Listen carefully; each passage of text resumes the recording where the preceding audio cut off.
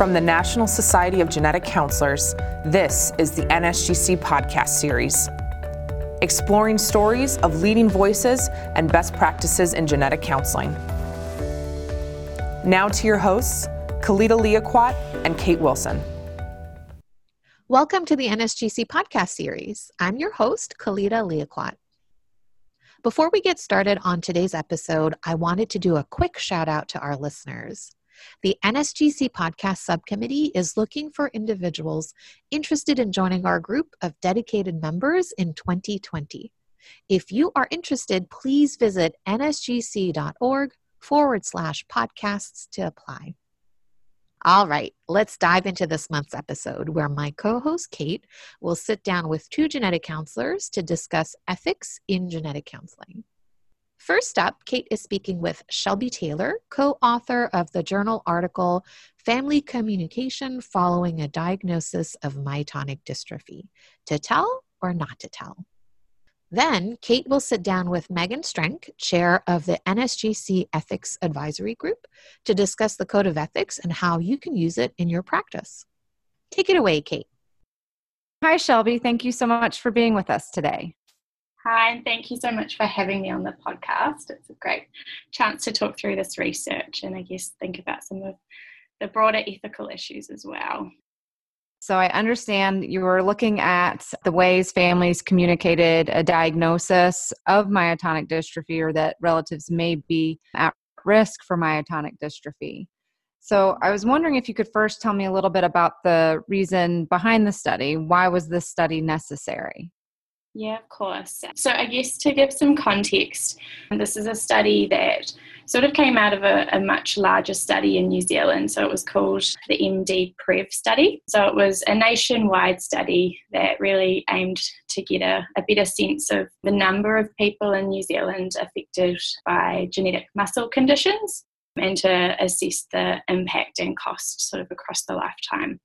And a couple of the clinician researchers who were involved in this study really started wondering about this concept of communication in these families. And it was sort of anecdotally, it seemed that on average, fewer family members were approaching genetic services to discuss the option of genetic testing.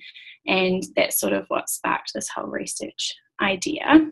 And I guess why myotonic dystrophy specifically. So firstly, there was a big gap in the literature, so we couldn't find any studies that really addressed the issue of communication about genetic risk information in the context of myotonic dystrophy. And I guess with myotonic dystrophy, it's quite a complex genetic condition, so it has quite a complex medical picture associated with it. And so we wondered if, there were these unique issues connected with myotonic dystrophy that could impact communication. And I guess the psychosocial issues as well. And thinking about that further, so myotonic dystrophy affects people in very different ways in families, so it doesn't always follow this clear picture. So it's not always obvious if there is a family history or not.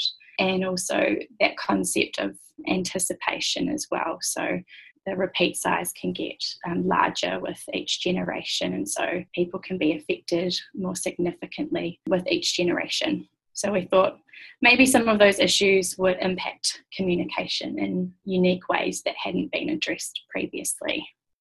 I appreciate you going over some of the things that are unique about myotonic dystrophy and why it may be a challenging condition for individuals to talk about with their family members. So in doing the study, what did you find out about family communication? Well, we found out lots, as you would imagine with a qualitative study.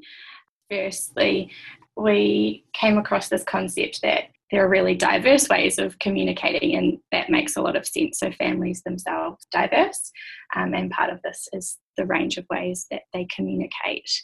And so some families were very open in the way that they talked about myotonic dystrophy. So it was sort of a very accepted and normal part of their family story. And so there weren't really any issues in terms of communicating in an ongoing sense about the diagnosis. But equally, there were many families who avoided talking about it. And often ideas of guilt and blame and denial were really tied up in that approach to talking or not talking about myotonic dystrophy. Most people, when they were talking to me, they sort of reported that they or another close family member, usually a female relative, told relatives about the diagnosis. So it was often said that close relatives were informed, but it was often assumed that the message had then been spread to wider family members. And like I sort of alluded to, so females were really important throughout the communication process. So females seem to be very active in communicating this diagnosis, whereas the men I interviewed seem to be more reliant on their sisters or mums or wives even to get the message out to the wider family. And that aligns with a lot of other research in the genetic counselling context about other genetic conditions as well. So those were two of the key findings. So you talked about that a lot of times people might communicate to the immediate family, but not the extended family, or just might assume that it was already done. And I thought it was interesting that you'd mentioned that non-disclosure could be active or passive. Did you find that it was really passive, that they just assumed somebody else had found out, or they just didn't make a choice to tell? Or did you find that more people actively made the decision not to share? Yeah, I think it was the first. So I think the family members who weren't aware, it was that passive non-disclosure. So perhaps people weren't sort of aware of the ripple effect. So they told their siblings and their parents, and they thought that's where the relevance sort of lies. There were a few people who reported actively not telling family members. So there were only a couple of instances of that, and it was select family members. So most of the time, that active non-disclosure sort of stemmed from disconnection, and there was an example of an adoption that had taken place, and that participant didn't want to sort of unsettle things in the family by sort of reaching out to let them know about the diagnosis. There was another example of estrangement and sort of conflict in families, which meant they didn't feel comfortable sharing this information. And of course, there were a couple of really powerful narratives in my research, really, and in the paper.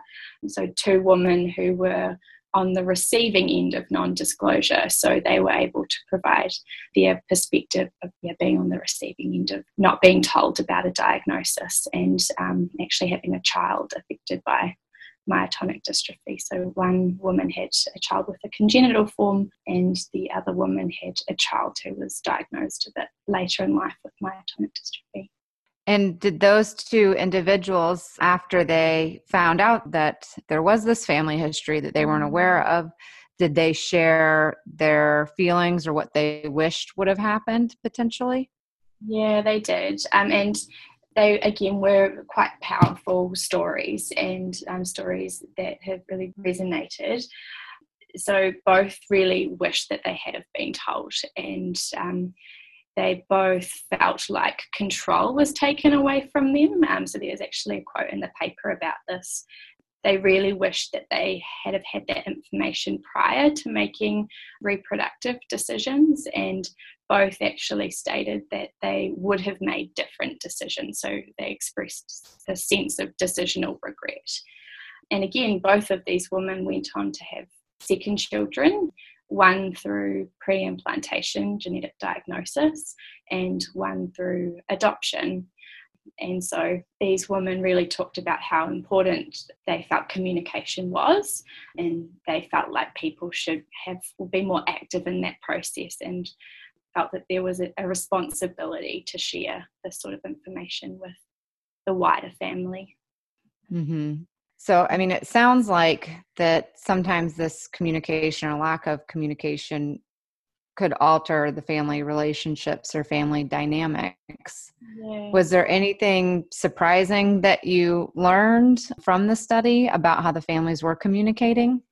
So in terms of the ways families were communicating, I think something surprising for me was this idea of minimizing narratives, and that's a theme we talk about later in the paper. So nearly every single participant I spoke to minimized the significance of their diagnosis, and I guess what we sort of concluded from that, or what we thought of that, was perhaps it was tied into a way of coping and adapting to the condition.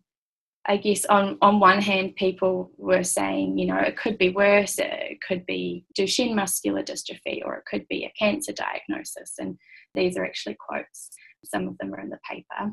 But then on the other hand, people are talking to me about these really strong family histories of some of these people had multiple family members who had died of issues that were related to myotonic dystrophy, or people who had experienced multiple miscarriages because of myotonic dystrophy. And so it was just a really interesting observation, this idea of people almost sort of downplaying the significance of this condition in their lives.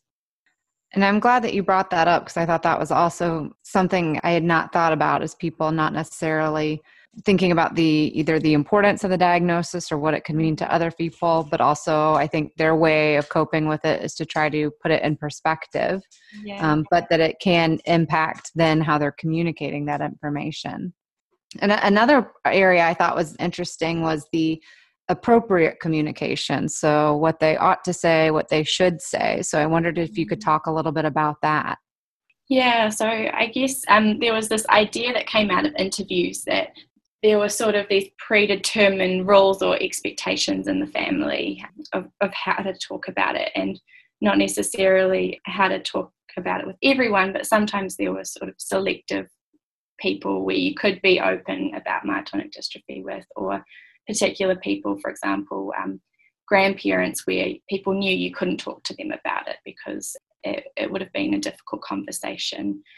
And so people seemed to sort of follow these expectations in the family, and saying that some people went against the expected way of communicating as well. So a couple of people actively stepped past a gatekeeper of information, for example. So there's a quote in the paper from a woman who made a decision that she was going to tell her cousins because she knew that her uncle hadn't, and she was concerned because they were approaching an age where they might start thinking about having children for themselves. And she was really concerned about the possibility of congenital myotonic dystrophy. And so that's really what drove her to sort of make her own decision about the appropriateness of communication in that setting. Sounds like it's really challenging for some families to speak about this. And I think, what your study shows is there's many different ways the information is handled. How did that influence your practice as a genetic counselor? So having this kind of insight into how families share information about a diagnosis or a risk for a condition. Yeah, absolutely. I guess for me, that being involved in this project has been a really amazing experience, because, as you said, I have had this insight, and participants were so open and honest and vulnerable with me about their experiences. And I guess the key message for me in terms of my own practice is, as a genetic counsellor now, I feel like I have more of an active conversation with the patient sitting in front of me. So rather than, just making general comments about the impact of a diagnosis for family members, I'm more active in prompting people to consider who it's actually relevant for. So prompting people to consider that potentially the ripple effect in a family. More active in exploring family dynamics as well, to get a sense of not only who is this person in front of me, but who are they in terms of their broader family context as well, and how does that family sort of interact. I also explore ways of communication in the family. So in my study, it was very clear that there were key messengers in the family, and I know that's been discussed in lots of other family communication studies as well. So often it's, having a conversation with a person about, how do people normally communicate in your family, and is there someone in particular that you think you could share this with in the first instance, and they might be able to help you get the message to other people. So I think I take a more individualized and sort of personalized approach to the person sitting in front of me and their unique family situation. And I really think that this study has highlighted as well the importance of meaningful communication. So what are the key things that family members need to be aware of in helping patient in front of me to communicate those key messages so that people are informed, but informed in a meaningful way. I think that that's some good information for other genetic counselors listening, if they are thinking about how do I incorporate some of these learnings about family communication, what are some things that I could think about or look for? So I think it's very helpful. Is there anything else that you wanted to share about your study or any other resources that you wanted to provide? I guess the only other message was also about assumptions as well, and it's tied into that idea of prompting people to consider who potentially could be impacted by this sort of information. And often people assume, it's just parents or it's just siblings, and people aren't aware of the wider impact. I think that that's good because, again, we assume, I think sometimes you communicate to your family members, but perhaps we're not either specific or, like you said, I think it helps to ask a question to see who the patient intends on sharing this information with or who they think needs to have this information. Yeah, I think that's right. And I think that's a good way of phrasing it. We're not always specific. And also, I think thinking about myotonic dystrophy specifically, because people are affected in very different ways, I guess it's alerting people to the range of ways that people can be affected. And I guess that idea that you can't just assume, this isn't relevant for someone just because they don't have the same health problems. And I think that's a very good point too to discuss with patients. Shelby, I want to thank you so much for joining us today. I really enjoyed chatting with you, and I really enjoyed reading the article, so I appreciate you being here to talk about it. Thank you so much. It's been great chatting with you. To read Shelby's full article in the Journal of Genetic Counseling, visit nsgc.org/Journal of Genetic Counseling. Next up, I'm sitting down with Megan Strength.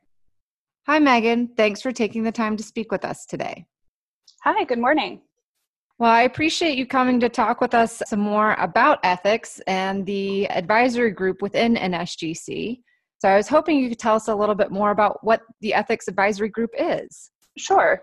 So the ethics advisory group is a group of several members of NSGC who are available to kind of review and offer some thoughts or opinions on ethical questions or tricky situations that NSGC members may run into. It's a group that's supported through NSGC, and the way to submit a question is through a form online on the NSGC website. So it's a resource where practicing genetic counselors can either get additional information or look for additional resources when they come across an ethically challenging circumstance or case. Yeah, exactly. So, if a genetic counselor has a situation where they feel maybe like there's no clear path to take, or they kind of have a feeling of what needs to happen, but want some, additional backup or some additional support, or to have somebody else weigh in, it's a resource available for them to be able to do that. And so how does the advisory group work? So you said that online GCs can submit their questions or kind of sketch out the challenge that they're encountering. And then how does the ethics advisory group then work through that situation? Mm-hmm. So the genetic counselor who has a question would submit their question or their situation through an online form to NSGC. And then there's an NSGC EAG liaison who reviews those and passes them along to the chair of the EAG committee, or the EAG. And then that document gets forwarded to the members of the EAG. And we have a robust discussion over email or telephone with the members of the group. And we kind of hash out who's thinking about it in different ways and what are all of the ethical issues that are going on. And then we refer back to the NSGC Code of Ethics to kind of identify things that might be helpful for the person who's requesting the consultation. And a lot of times the requesting GC already has an idea of what they're going to do or what they feel the most appropriate path is. In those instances, I think where the EAG can be helpful is saying, these are the parts of the Code of Ethics that support that path. And I think that helps GCs look at things within that framework of the Code of Ethics. Is the Code of Ethics available on the website? It is. You can just search for the Code of Ethics and it should come up. How did the EAG come to be a part of NSGC? The Code of Ethics was initially developed in 1992, and it seems like the EAG may have come out of that development and members wanting a way to get some help or some guidance on ways to apply that Code of Ethics to their practice in certain situations. And so when looking at a case, when you're approaching it from an ethical framework, you're looking at, if I remember correctly from my training days, we talk about beneficence, non-maleficence, autonomy, and justice. So you're kind of trying to keep that in mind, correct, when you're evaluating a case? Yeah, exactly. And then we're also thinking about the Code of Ethics from the NSGC in terms of practicing ethically in terms of genetic counselors' relationships with themselves and their peers and their patient, obviously, and society. And so I think that kind of lines up nicely in a lot of cases with those ethical principles that we all talk about in our training. So that's important to know that it's not just in relating to patients, but like you said, with colleagues, with society as well. Yeah, most often, or most of us probably think about ethical concerns with what am I going to do for my patient? Like Shelby talked about in her article, thinking about, how am I going to disclose results, or, this result is important for this patient of mine, but also for their family. So how am I going to communicate that importance to a family? But there also can be ethical issues that come up between colleagues. If you have maybe not a close colleague, but say somebody in your city or something like that is doing things differently than you do, or that you have concerns about the choices that they're making, or you have concerns about a new company that's offering some kind of genetic testing in your city or your state, and you're wondering what is there to do about it, or is there anything to do about it? Sometimes I think the EAG can be helpful in helping people think through some of those things, at least from the standpoint of the Code of Ethics. And obviously for some types of questions, it ends up being more of kind of a legal question or something like that. So that's not something that the EAG can really comment on. And so sometimes some of our response back to a genetic counselor is, we really recommend you consult with your institution's legal department, or if your institution has an internal ethics committee, it'd be important to get their opinion as well, to get kind of the wider picture of the particular institution or environment somebody is practicing in.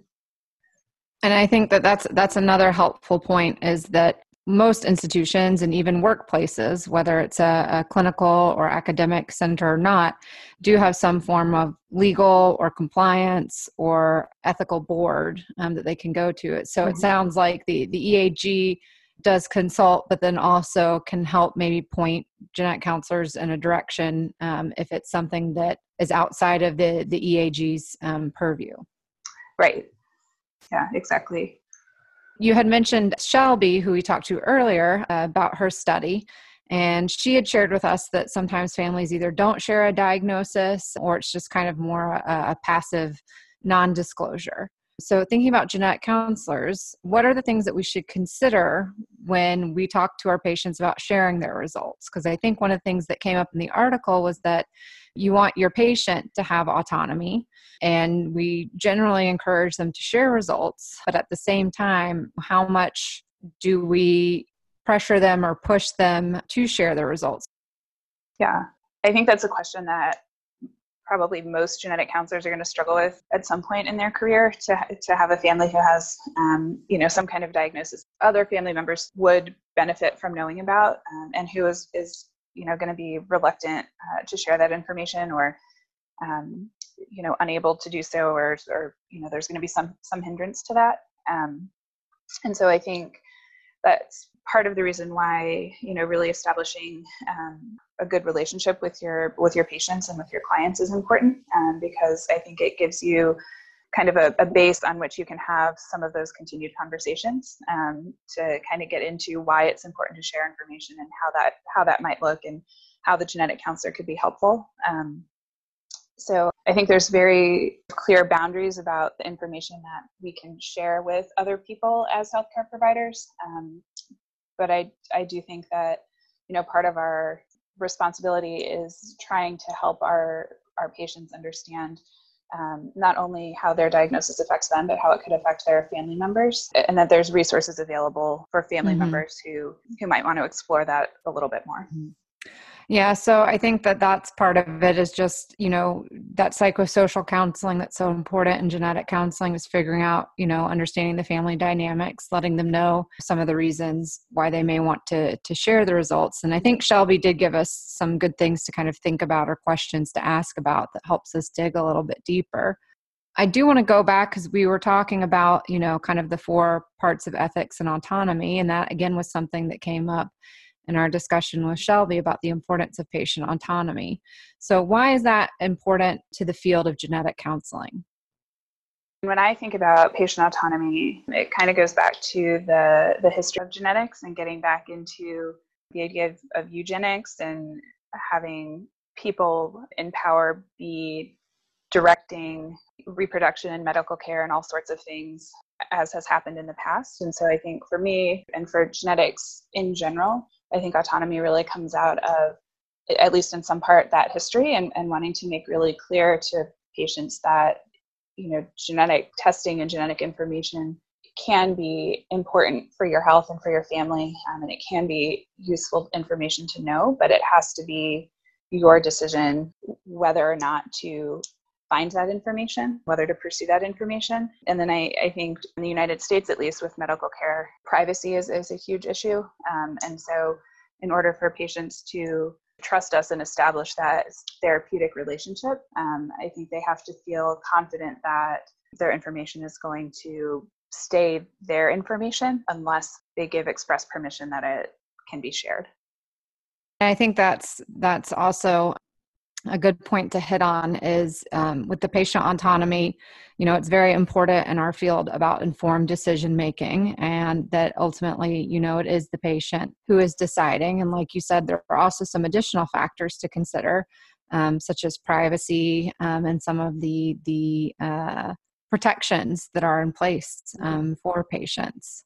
And so it sounds like one of the challenges, I think, with some of these cases, and why an EAG consult can be helpful, is thinking through all these different threads and trying to figure out, what falls on the ethical side, maybe where a little bit more digging is needed, or consult on the legal side, because many times it's not clear cut. Like you said, it's a gray or tricky area.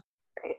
And I think the EAG is great, because I know even just amongst the conversations that we have as an EAG, I would say most of the time, different people are picking out different threads of things. So, something that didn't occur to me based on a case that somebody may have submitted is something that's clear to one of the other EAG members.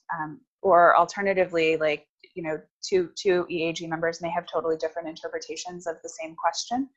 And so I think that it kind of illustrates the grayness and the murkiness that can kind of exist in some of these situations where we find ourselves, which is really where ethics exists, is in those situations where there's not necessarily a clear answer, or where it doesn't seem like there's a good solution.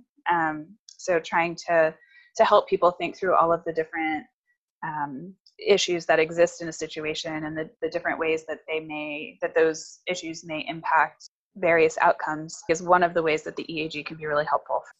Yeah, because people have different experiences. So it's good that there's this sort of multidisciplinary, multifaceted group that is available. How can the membership or genetic counselors become more involved with the EAG? The EAG is a rolling group, so there's usually one or two people who are kind of fulfilled their commitment every year. And so I think one way would be to watch for the announcements that the EAG is looking for new volunteers. So that would be one way. I definitely think if members have ethical questions, for sure, talk to their own ethics committees. But I know lots of GCs are branching out and have kind of non-traditional roles right now, which is great. But it also means that there may be GCs practicing in environments or in places where, like an ethics committee is not as readily available as it might be in kind of a traditional hospital setting or traditional office setting. So if there are genetic counselors who are struggling with a particular issue, or not struggling, but just, want to get kind of some outside thoughts on something they have going on, send in a question, send in a case, use the resource that's available. I would love to see some additional ethics discussions like with NSGC. The membership is interested in ethics and interested in these kind of issues and interested in engaging in this kind of stuff. And so it would be great to see kind of in the future NSGC, have some additional opportunities for members to engage with ethics. I agree. I said earlier, it's something we think about in training, and it may come up when we do have a challenging case, but it's not necessarily something that maybe is at the forefront, but it's still something that is very much prevalent in continuing education and a lot of the courses and presentations that are available. So I think just staying engaged, even in ethical discussions, can be very helpful. Is there any other resources that you wanted to give? I think the Code of Ethics is really, really useful. And I think it's really laid out in a way that has been helpful for me. And so I think if people haven't reviewed the Code of Ethics in a while, I'd encourage them to do so. And then just know that the EAG is available. If a GC has a question that they're struggling with or a situation they're struggling with, there is an opportunity within NSGC to get some assistance with that. Perfect. Well, thank you so much, Megan, for talking with us today. Thanks for having me. That concludes this month's episode of the NSGC podcast series. Luckily, you won't have to wait long to hear from us again. We have a special edition episode coming your way for Genetic Counselor Awareness Day on November 14th, 2019. Visit www.nsgc.org/JGCCEU to learn how to earn CEUs for listening to the podcast series. This recording is produced by the National Society of Genetic Counselors and made possible by the NSGC Podcast Subcommittee. I'm your host, Khalida Liaquat. We'll see you next time.